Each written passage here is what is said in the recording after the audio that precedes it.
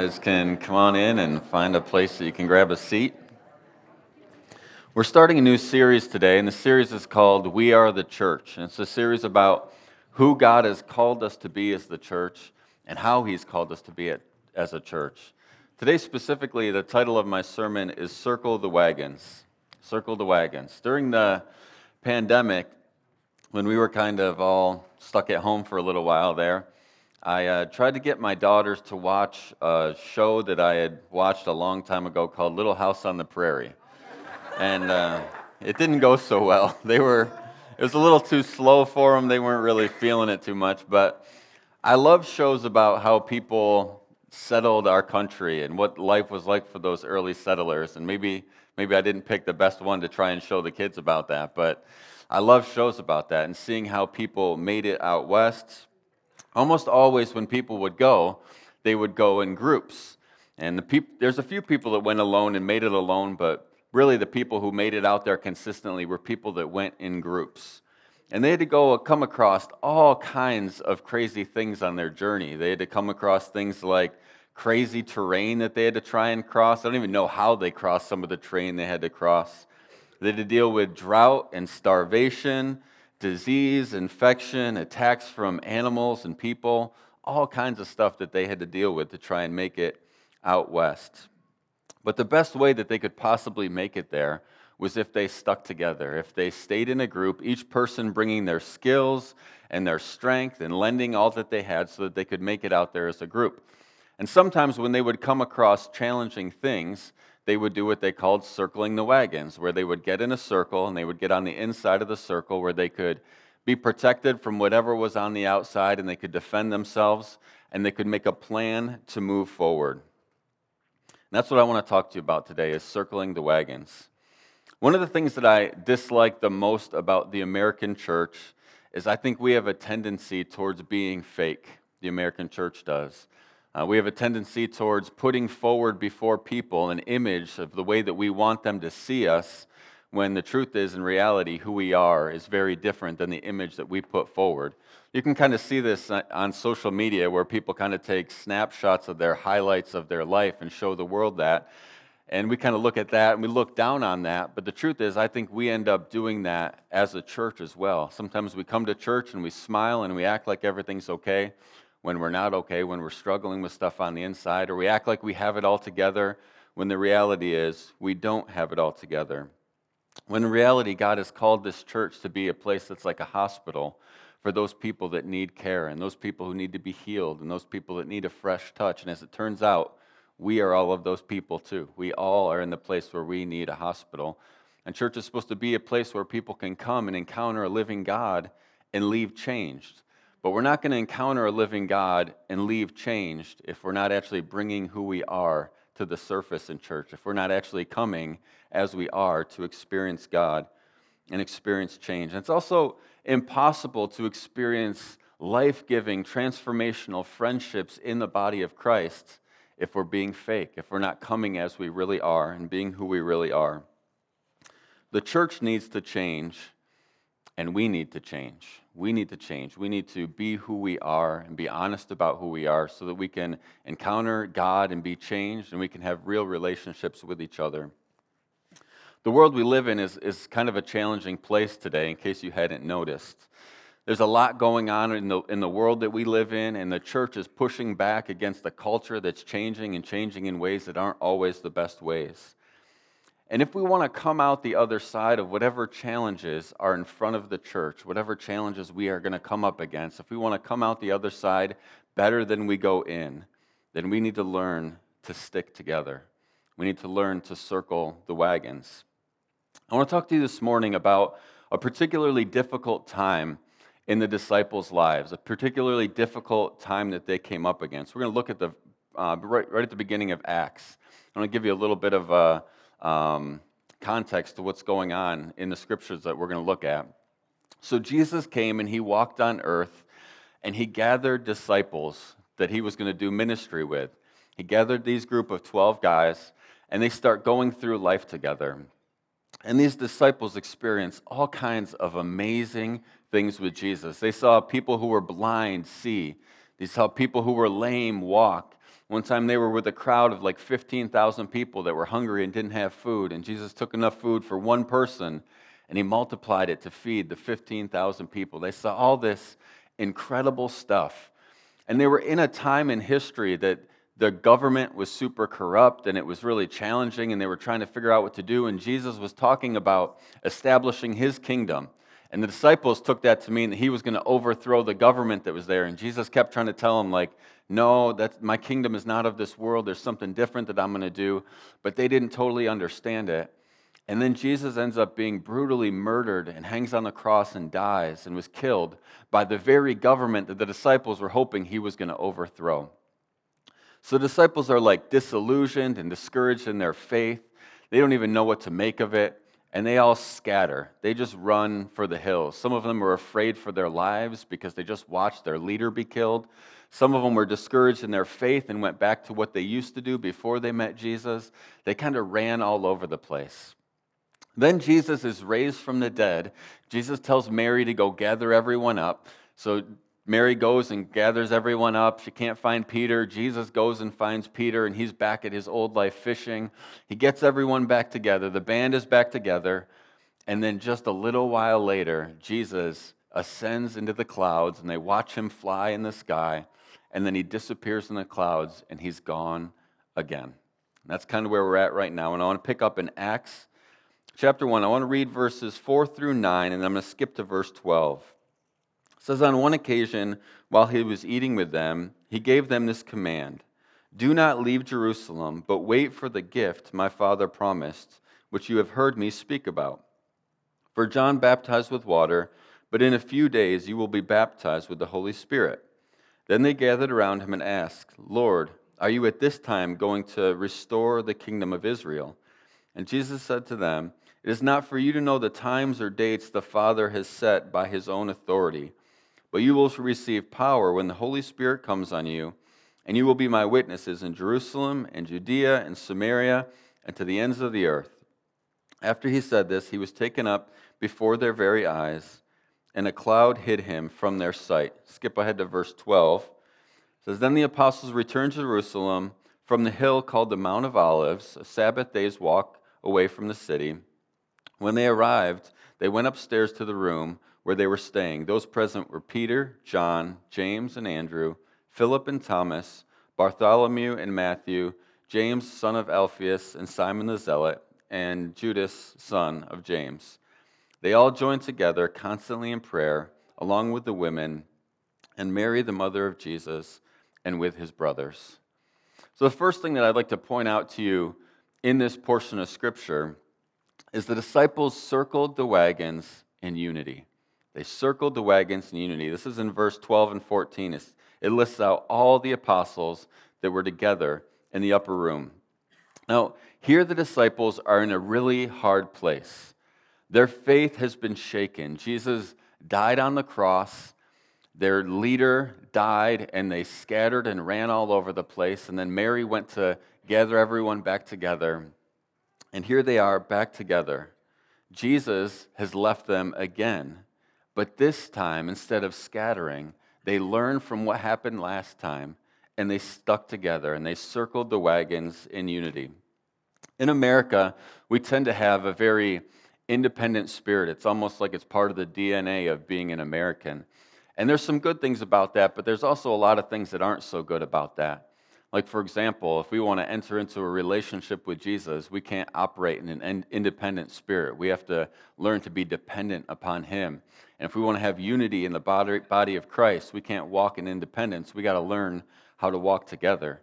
And Jesus values being together so much that he says when just 2 or 3 of us are gathered together in his name, that he would be right there in the midst of us. And when I think of walking together in unity, one of the things that I think about often is I think about Eve. And when Eve fell and when she sinned, the enemy waited until she was alone. He waited until she was isolated, and then he went to that place and tempted her, and she ended up falling and sinning. I've often wondered what might have happened if Adam would have been with Eve in that moment, if she wouldn't have been alone. I wonder if Adam would have lent his strength to her, or maybe they would have just had a moment of sanity if it was more than just Eve alone, but they were together, and they would have said, wait a second, let's talk to the Lord about this. But Eve was alone, and in that place of isolation, she was vulnerable to the attack of the enemy. And even Jesus himself, when Satan was going to tempt Jesus, he waited until Jesus was alone in the wilderness. He waited until Jesus was hungry. He waited until Jesus was tired. And when Jesus was in that place, alone, isolated, in weakness, it was then that the enemy thought, maybe now I can get Jesus to fall. Maybe now I can get him to stumble. But of course, he wasn't able to. When we isolate ourselves, nothing good is going to come from it. We were meant to walk together, and when we isolate ourselves, we put ourselves in a very dangerous place.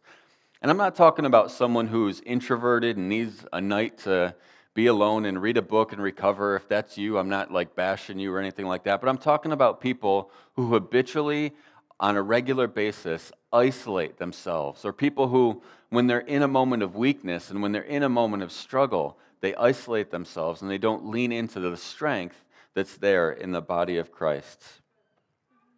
I can't somehow say with certainty what's coming next in the world. I don't have some specific prophetic insight on what's going to happen in the world. But I do have a sense in my spirit that there's a shaking coming to the body of Christ.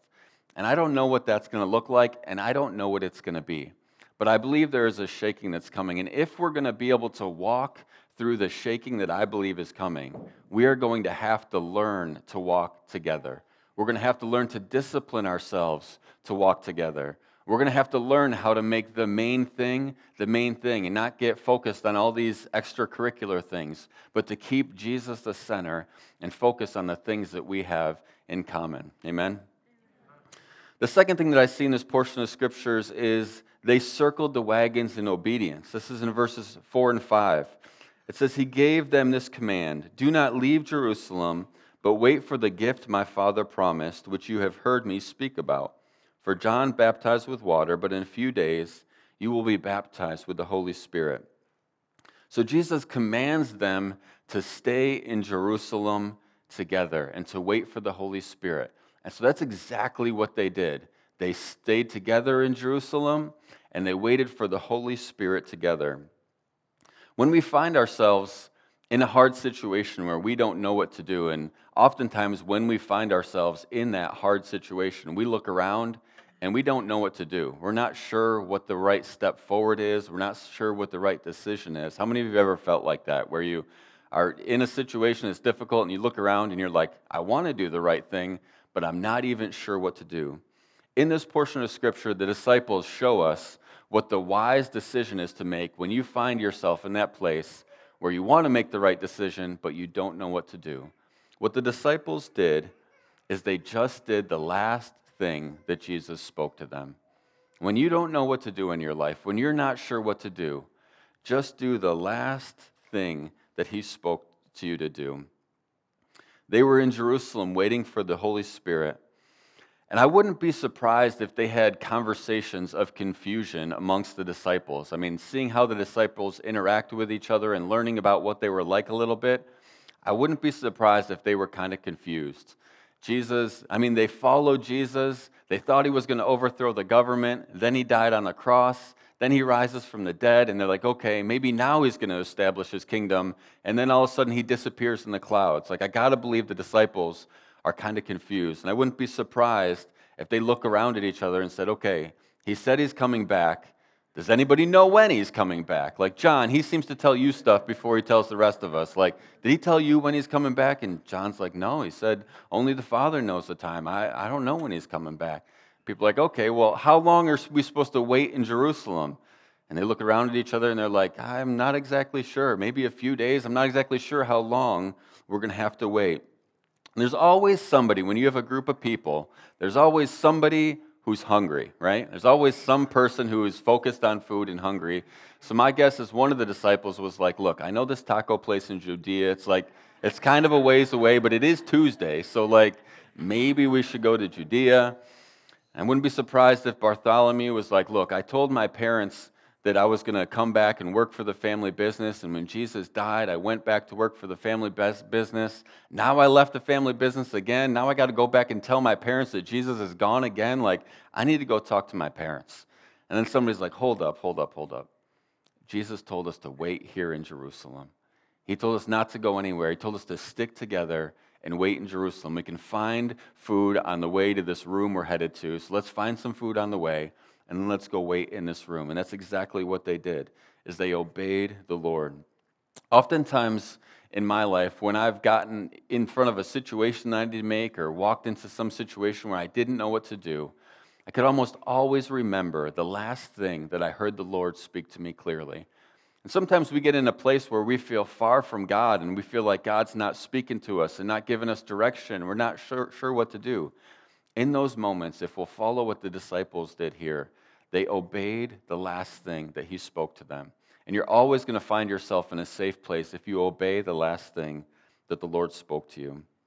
The third thing we see the disciples do is they circle the wagons in prayer. This is in verse 14. It says, they all joined together constantly in prayer, along with the women and Mary, the mother of Jesus, and with his brothers. Here the disciples are in Jerusalem waiting. They're probably kind of confused. They're not sure what's going to happen. They're supposed to wait for the baptism of the Holy Spirit, but they don't really know what that is, and they've never seen it before, and they don't know what it looks like, and how do we know when we've been baptized with the Holy Spirit, and what's that going to look like, and what's that going to change?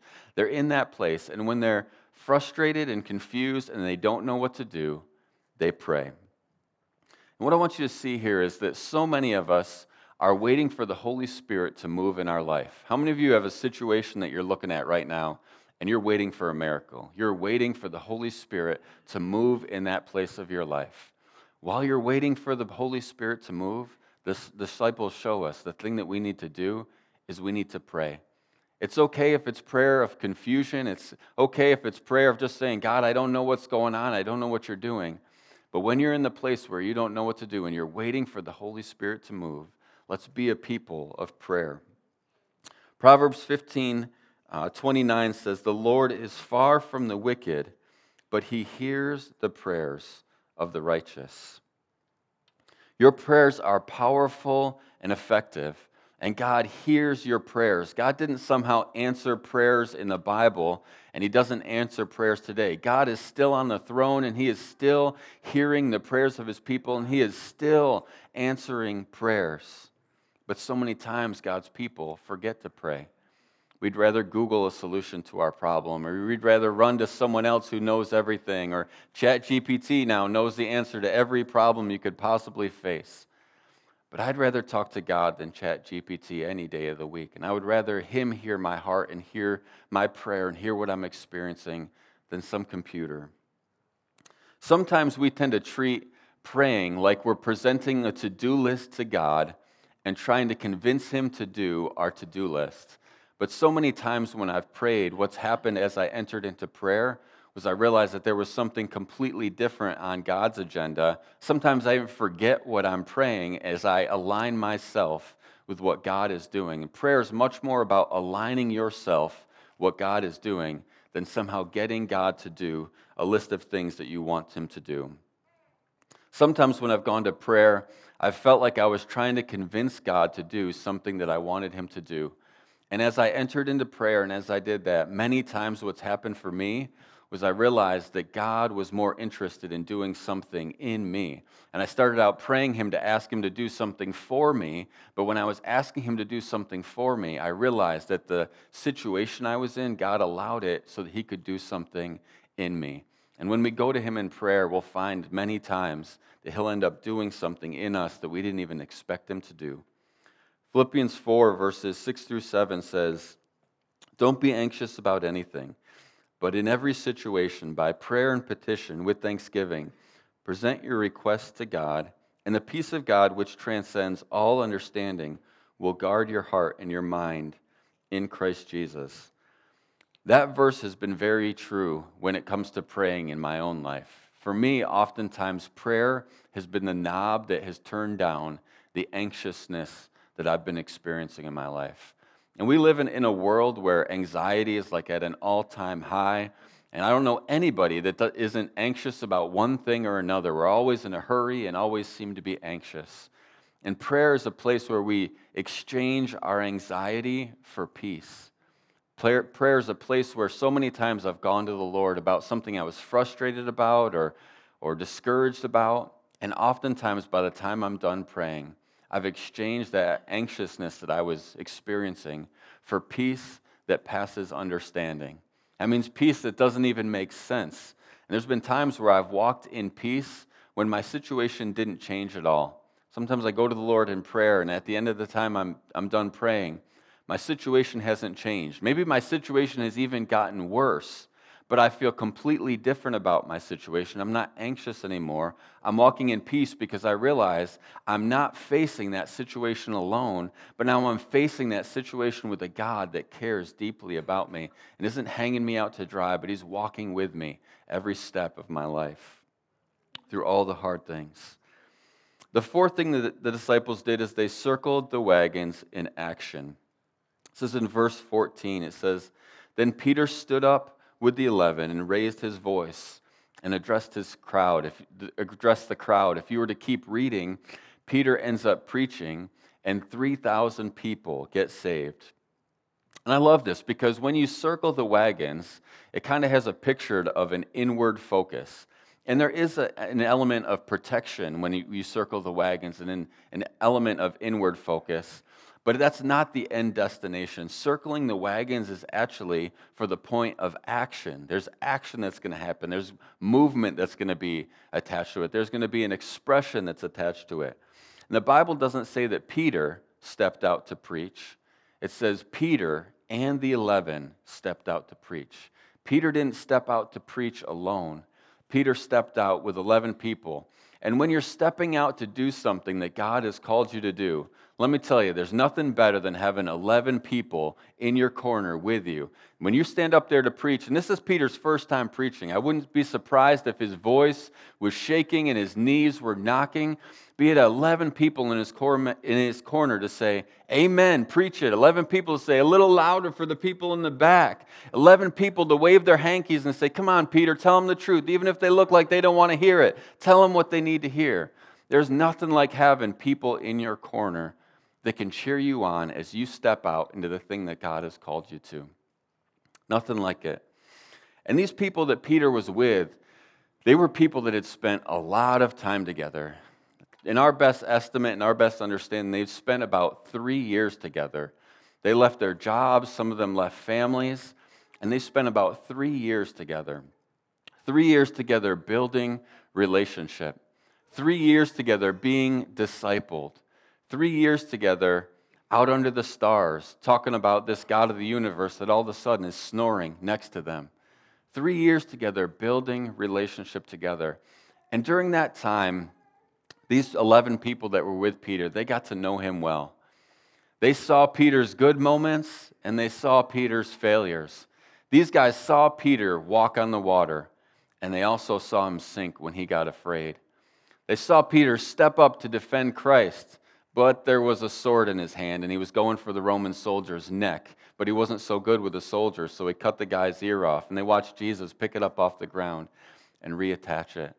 They saw all these things in Peter's life. They sat with him around the fire and ate dinner, and they heard about Peter's doubts. They heard about Peter's fears, and they were able to encourage one another and strengthen one another. But so they saw Peter's humanity, they saw his shortcomings, they saw the reasons that he should have been disqualified from standing there and preaching. But these 11 were also there when they heard the mighty rushing wind in the upper room. They were there when the Holy Spirit fell in the place. They were there when fire appeared over Peter's head. And they could say, "Peter, we believe in you. Peter, we believe in the Holy Spirit that's in you. Peter, stand up there and do it." And they stood with him. When you step out into the thing that God has called you to, there's nothing like having people in your corner that know why you should be disqualified, but still believe that the God that's in you is more than enough to do the thing that He's called you to do. So many times in our life, we get to 2 points in our life. We get to either the point where we're up against a hard situation, we're up against difficulty in our life, or we're about to step out in something that God has called us to. And in each of those places, oftentimes, we wait until the moment, until the point of intersection to look around and see who's standing with us. We wait until our backs are against the wall and we're in a really difficult situation to look around and say, who's standing with me? Or we wait until we're about to step out into something that God has called us to. And in that moment, we say, who's standing with me? But the disciples didn't wait until the moment. The disciples built relationship over time so that in the moment when they were up against a hard situation and in the moment when they were about to step out into something that God had called them to, they had people that were standing with them. And I want to encourage you guys to do the same thing in your own lives. Don't wait until all hell breaks loose in your life to look around and go, who's standing with me? Invest in relationships now, in this season, in the good day, so that you'll know on the hard day who's actually going to stand with you. Don't wait until you step out into the thing that God has called you to build relationships and get people to join with you. But build relationships now ahead of time so that in that day, you'll have people that will stand with you. This is why we do things like life groups and middles, and we have women's Bible studies, and we have men's groups that meet for coffee on Saturday mornings. This is why we do these things. It's not just so that we can fill up our calendar or schedule. My schedule is plenty busy, and I'm looking for stuff to take off my plate, trust me. But I don't want to take off my plate the things that are important. I don't want to take off my plate the things that are going to be the thing that's going to provide a foundation and stability for me in the moment when I need someone to stand next to me and lend their strength to me. I want to make sure that I keep those things. We're actually going to be starting up life groups again in October, in the first week of October, and we're going to be talking about that more in a couple weeks. But I want to encourage you, when we do offer life groups, find a place that you can get plugged in. The disciples didn't just build relationship when things were good. They just didn't build relationship when it was convenient and easy. They built relationship over time, and they invested in those relationships so that in the moment when Peter needed someone to stand with him, there was a group of people that he knew loved him and had his back and were in his corner. Amen?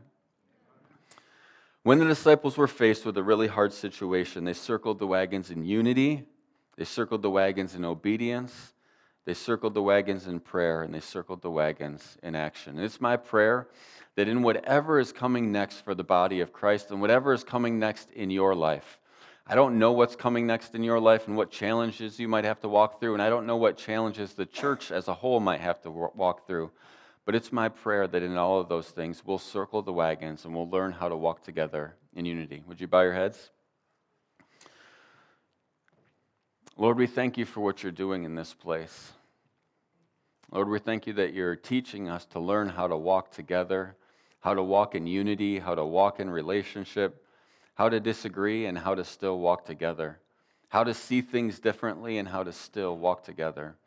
Lord, you value unity so much that you say when 2 or 3 people gather in your name, you'll be right there. And Lord, that's exactly what we do. We gather in your name.